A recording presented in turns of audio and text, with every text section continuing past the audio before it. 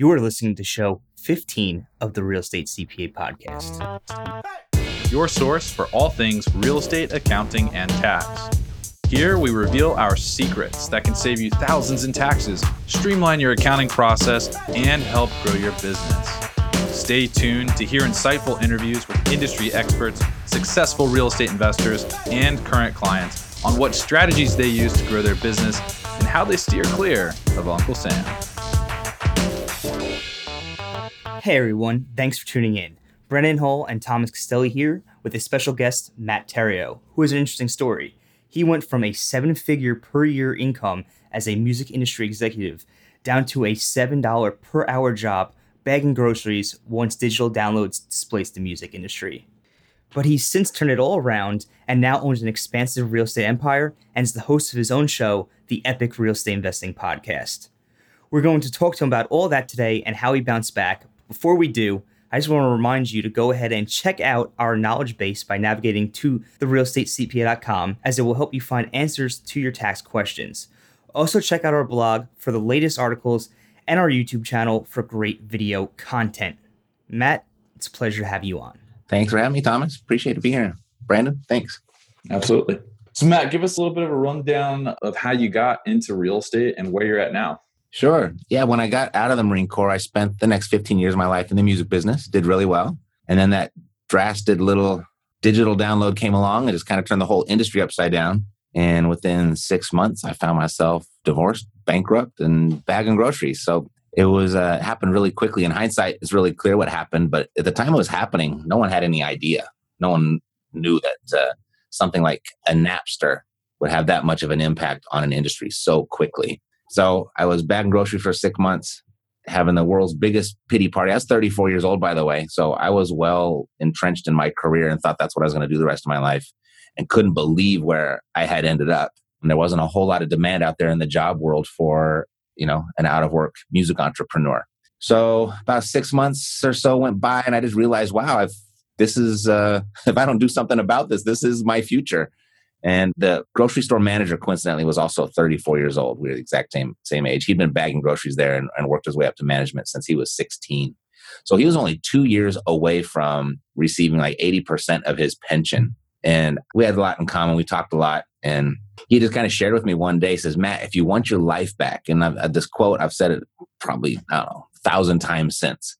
He said, if you want your life back, if you really want the money, real estate, it's the final frontier where the average person has a legitimate shot at creating some real wealth. And I was like, yeah, I got to learn something new. And I do miss my money. So I'll put those two things together and we'll make a run at this real estate thing. And he introduced me to a little book.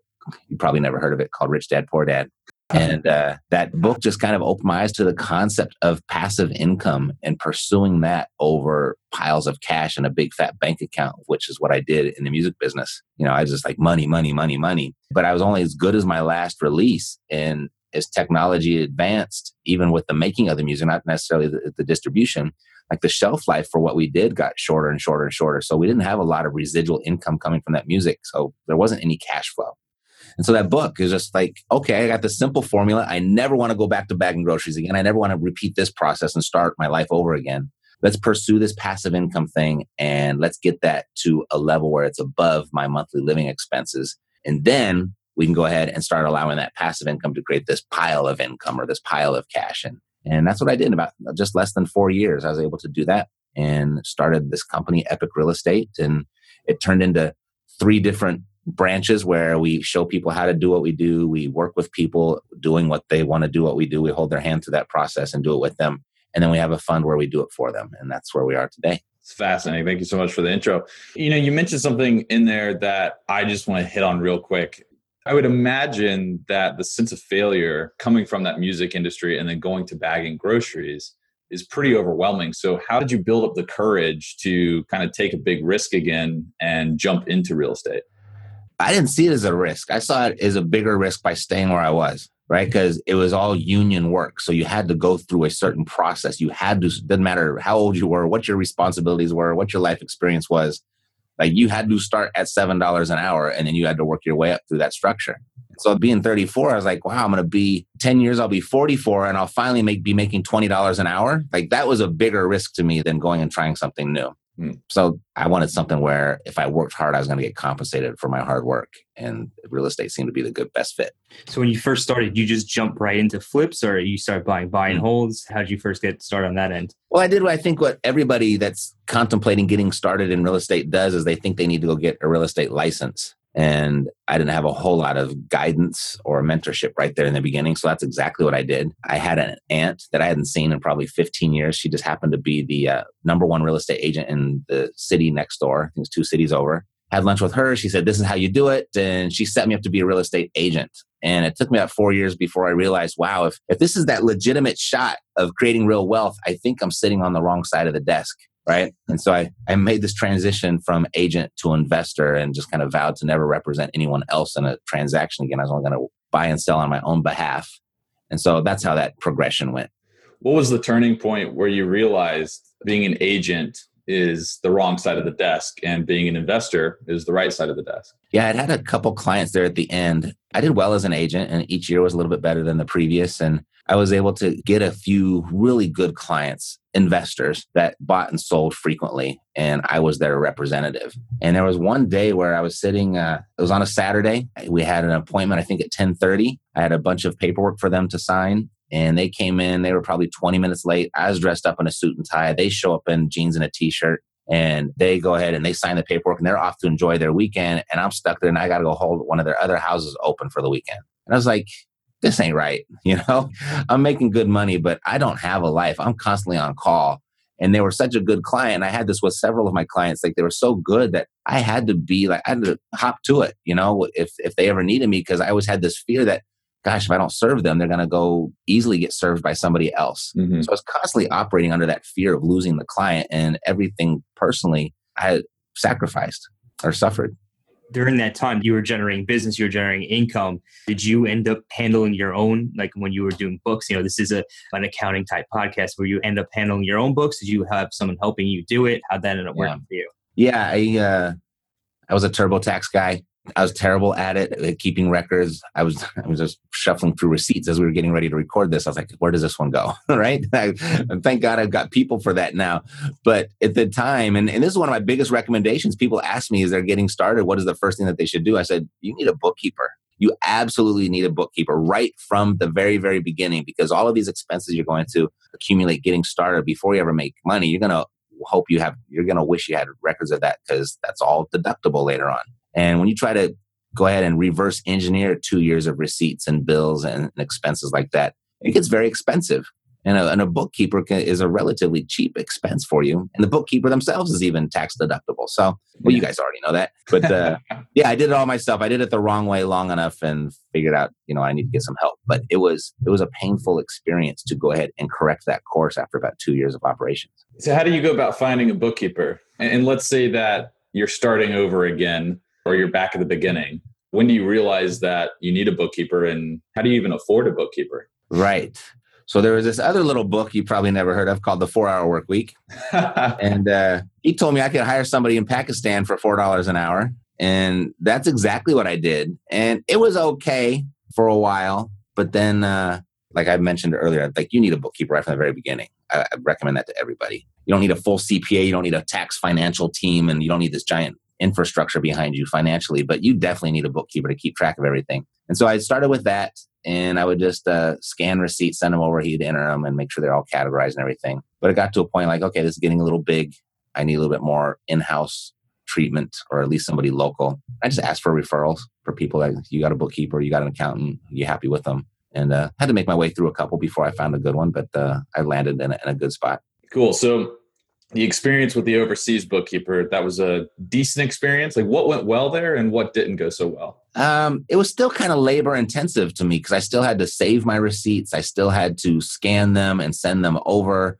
Then I had to review the work to make sure that it was all done correctly. And so that part it was cheap, but I got what I paid for. Right. And I would love to say the language thing wasn't a barrier, but it was a little bit. And I don't think it's so much the language, but it was more of the culture. They just think differently in other countries, right? And they use a lot of superlatives in Pakistan and India. I am the best. Why don't you hire me? Like no one will do better. Like everything is the best or the most supreme or the extreme or whatever. It's like, so that wore on me a little bit because I couldn't have a conversation. It felt like I don't know if this was actually happening, but it felt like there was a lot of sensitivity and defensiveness. Like they were about to get fired. So all of a sudden they went into hyper sell mode when they were already working for me. And I'm just like, chill, relax. I got a question about this one little entry. You know what I mean? So I got past that and just hired someone stateside. So for like investors that have just a couple properties, maybe they don't want to do the books themselves, outsourcing could be a good option. Any like tips to maximize the effectiveness of that outsourced bookkeeper, knowing that it's still going to be a little bit labor intensive, but what can you do to make that the best relationship possible? I mean, as you guys know, there's probably no universal answer for that question, right? Everyone's got a little bit of a different situation depending on, they got a couple investment properties. Do they have another side gig, or what does their W-2 income look like, and how is that categorized? And so there's a lot of different things to take into account. I'm sitting here telling you guys how to do this. It's funny. But I think it's such an important thing. And this, if we come all the way back around to Rich Dad, Poor Dad, and in that book, when he says, the average American is going to give back about 50% of their entire lifetime's income to taxes. And if you're talking about a formula of how to escape the rat race, so you got to increase this monthly income and you got to decrease your monthly expenses. You listen to Susie Orman, she says, stop drinking that $3 coffee every day. Like that's not even going to register on the freaking radar, right? You need to start with your biggest expense first. Let's start there and see how small we can get that. So I was just like, that was such a moronic thing to say. It's like sacrifice your coffee and everything's going to be fine. No, go to work on your tax liability. That's where you can make the biggest dent in your livelihood and the biggest dent in your wealth creation. So when you first started out, and did you go and receive or look for tax advice as you were doing it, or did you wait till the end of the year to start asking for tax advice, or kind of how did you work through making sure you're using the proper tax strategies in your business to reduce your tax liability? I think I started maybe at a different place than most people because when I had made this transition from agent to investor, I had made a very large investment in an educational program. And it was a very well-rounded program where they actually had a tax person there that taught asset protection and tax planning and tax strategy. So I was probably more well-versed than the average person as they're getting started. And so right from the beginning, it was ingrained in me, like, don't wait till the end of the year because now it's too late, right? And don't wait till after the transaction closes to figure out how you're going to take possession or what you're going to do with it, right? And so I understood the value of having connection to your bookkeeping team, your CPA, and your overall financial strategist like year round.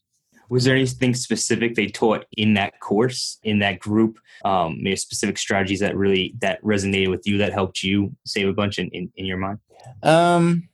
Yes, definitely. I'm just trying to think of one was just the difference between, how passive income and active income is taxed by the government. So I understood I want passive income as much as that, or let's say income for what is, you guys know better than me. There's a difference between the passive income that comes from your real estate and a difference between the income that comes from the note on the real estate.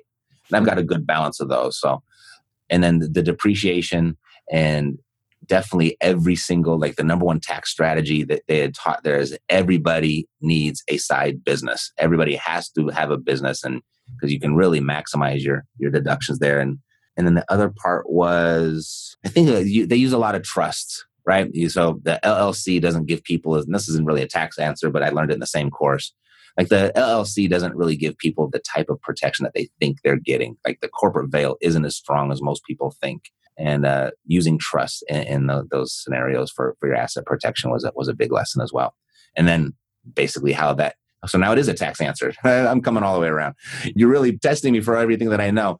No, but when you pass away in that trust, it's taxed entirely differently when your heirs take over as well. So right, that's a huge benefit because, boy, the government, when you pass away, if you didn't do it right, they're going to take their piece. I liked what you said about the active versus passive income. And I wish more people would understand the difference or take time to understand the difference, because especially, you probably know, being a real estate agent, your income is taxed at self-employment tax rates, the FICA tax rates of 15.3%. Then it's taxed at your marginal tax rates, versus rental income from real estate.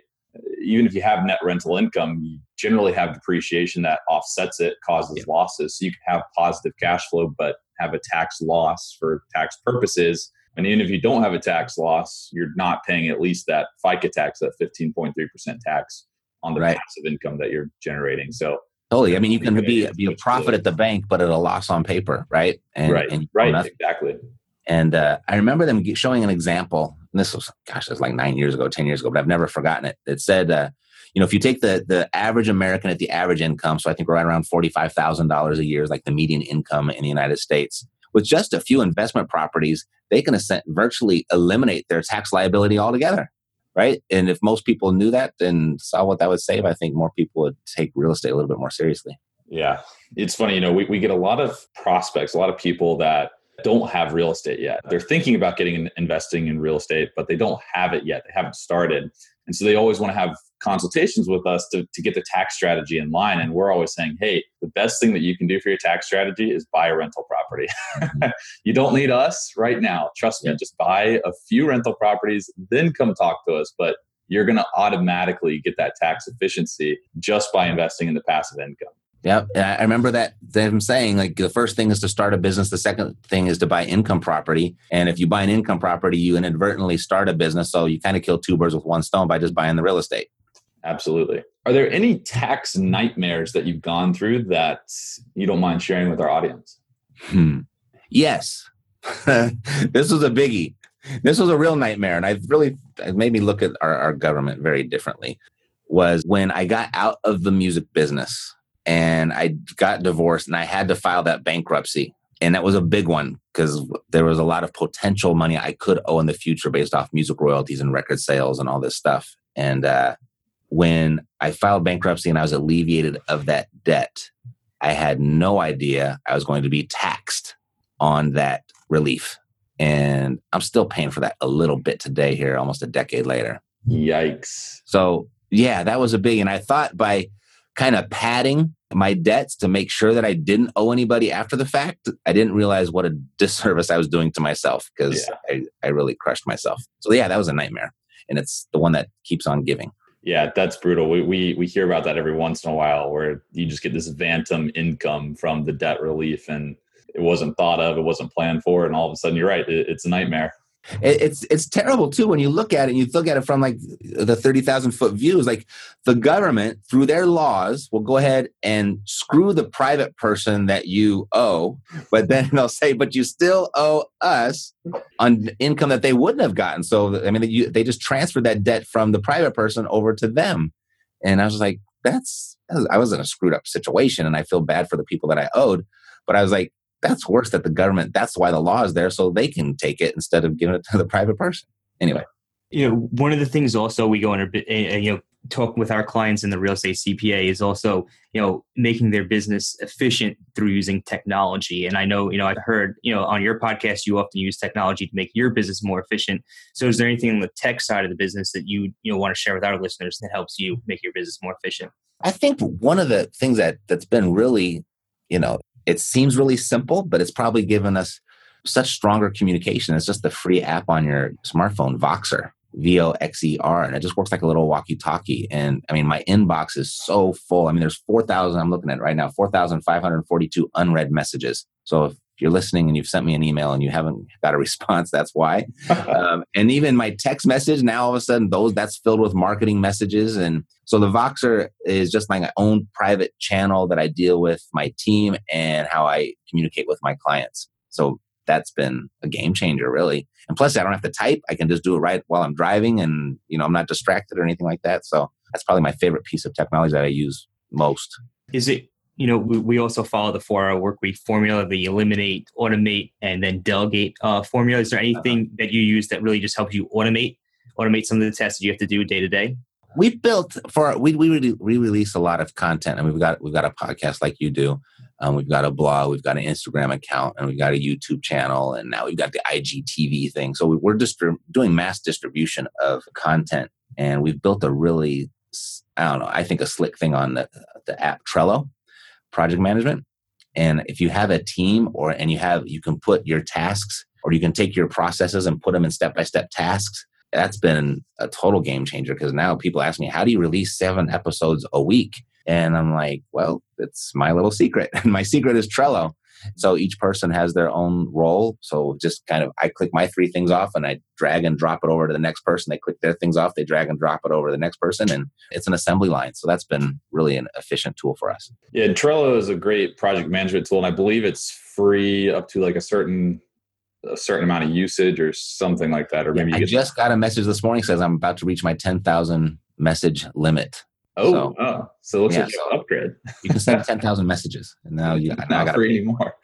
That's been over a year and a half. And I just reached that. So you produce a lot of content. Mm-hmm. Can you speak to the benefits, I guess, of producing this content, and maybe how like an investor who has a portfolio, why they should care about producing content?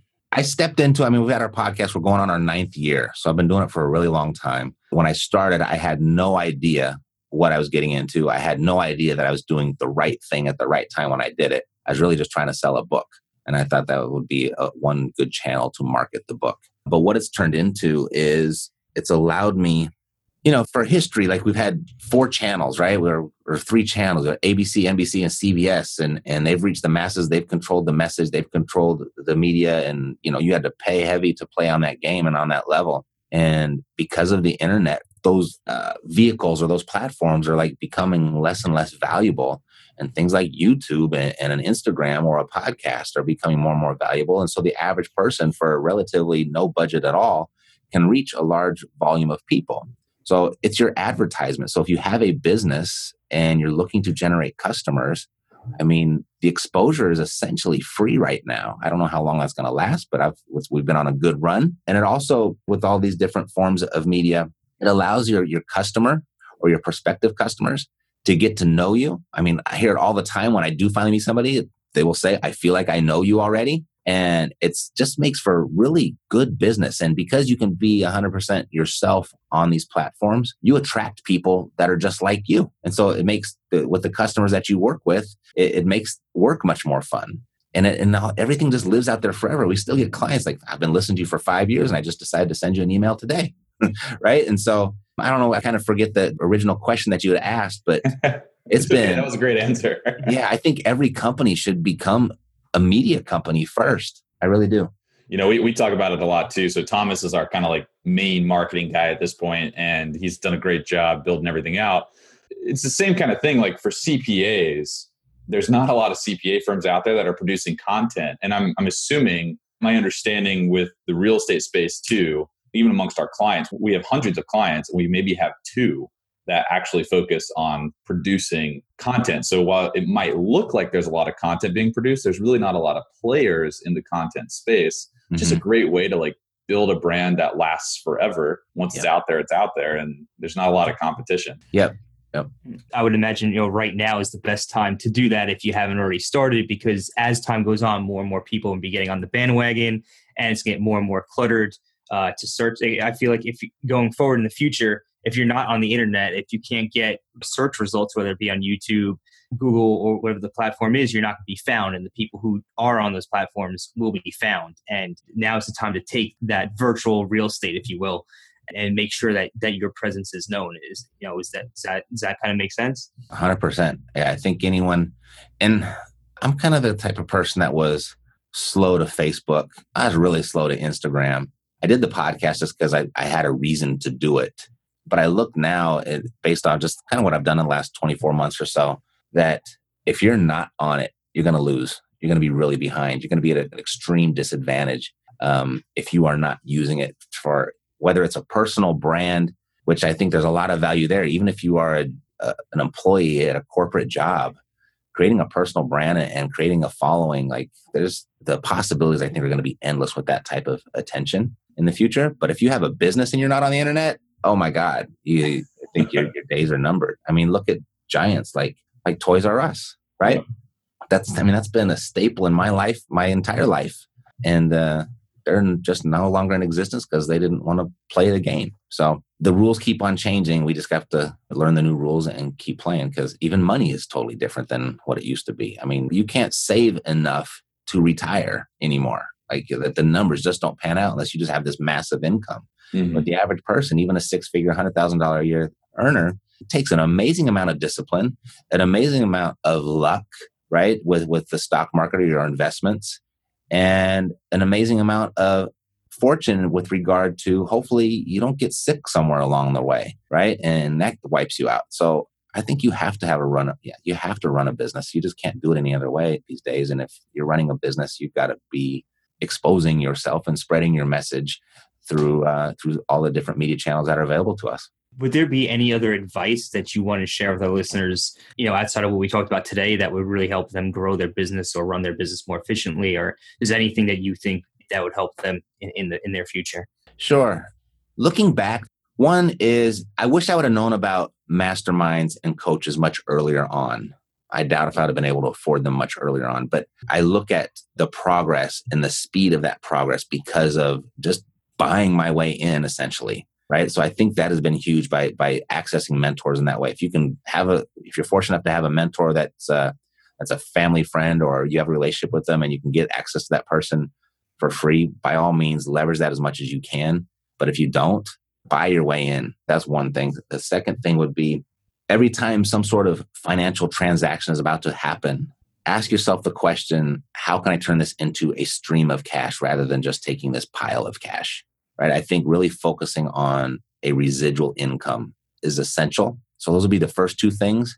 And then the third thing, maybe kind of leads into the first one, is just be very intentional about creating your environment, where you spend your time and who you spend your time with. Peer pressure, as we all were first privy to that word in high school at one point, where you don't want to hang around the bad kids because you're going to get this peer pressure placed upon you and you're going to end up doing bad things. Well, peer pressure, it works both ways. You hang around good people doing good things, and all of a sudden it becomes some sort of pressure for you to perform well also. You find yourself in different conversations. You find yourself with different resources available to you. You find yourself with different opportunities available to you. So I would say be intentional about creating your environment.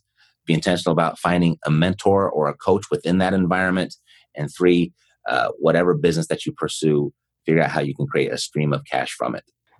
Agree with 100% of everything you just said. It's something that resonates with me specifically here is knowing what environment you're going to thrive in, making sure you're around the right people, because once you're around the right people, things really start to take off. If real estate's your passion, get around people who are passionate about real estate. Don't hang around the type of people who are going to bash your dreams. And, if you do that, you're just going to spin around circles, and it's going to lead to failure, and it's going to lead to probably a lot of pain as well. So I really resonate with what you just said. So what would be the best way for our listeners to contact you if they wanted to get in touch with you? Well, sure. I think that the most logical place was they're listening to a podcast, so they know how to find a podcast. They're fans of podcasts. So we've got ours. It's Epic Real Estate Investing. So you can go there. And then if you'd like to dig a little bit deeper, we just started a new pilot program where we're helping people do their first or their next deal using little to no money. And that's totally free. And they can join us there at freerealestateinvestingcourse.com. Very simple. freerealestateinvestingcourse.com. So those are probably the two best places. Awesome. Well, we definitely appreciate you coming on here, Matt. Great to have you on the show. I'm a big fan of your podcast as well. Been listening to it for the last 2 years or so. Oh, thank you. And thanks again. Yeah, you bet. Take care, guys. Let's do it again. Stay in touch. Thanks, Matt. Thanks for listening to today's show. If you enjoyed the show, please find us on iTunes and leave us a review. You can also email us at contact@therealestatecpa.com with any feedback or topic suggestions. We are always taking on new clients, and with the new tax laws in play, you really don't want to navigate this alone. Let us help you save money on taxes and with your accounting and CFO needs. To become a client, navigate to our client page at therealestatecpa.com and fill out a web form with as much detail about your situation as possible. Thanks so much for listening. Have a great rest of your week.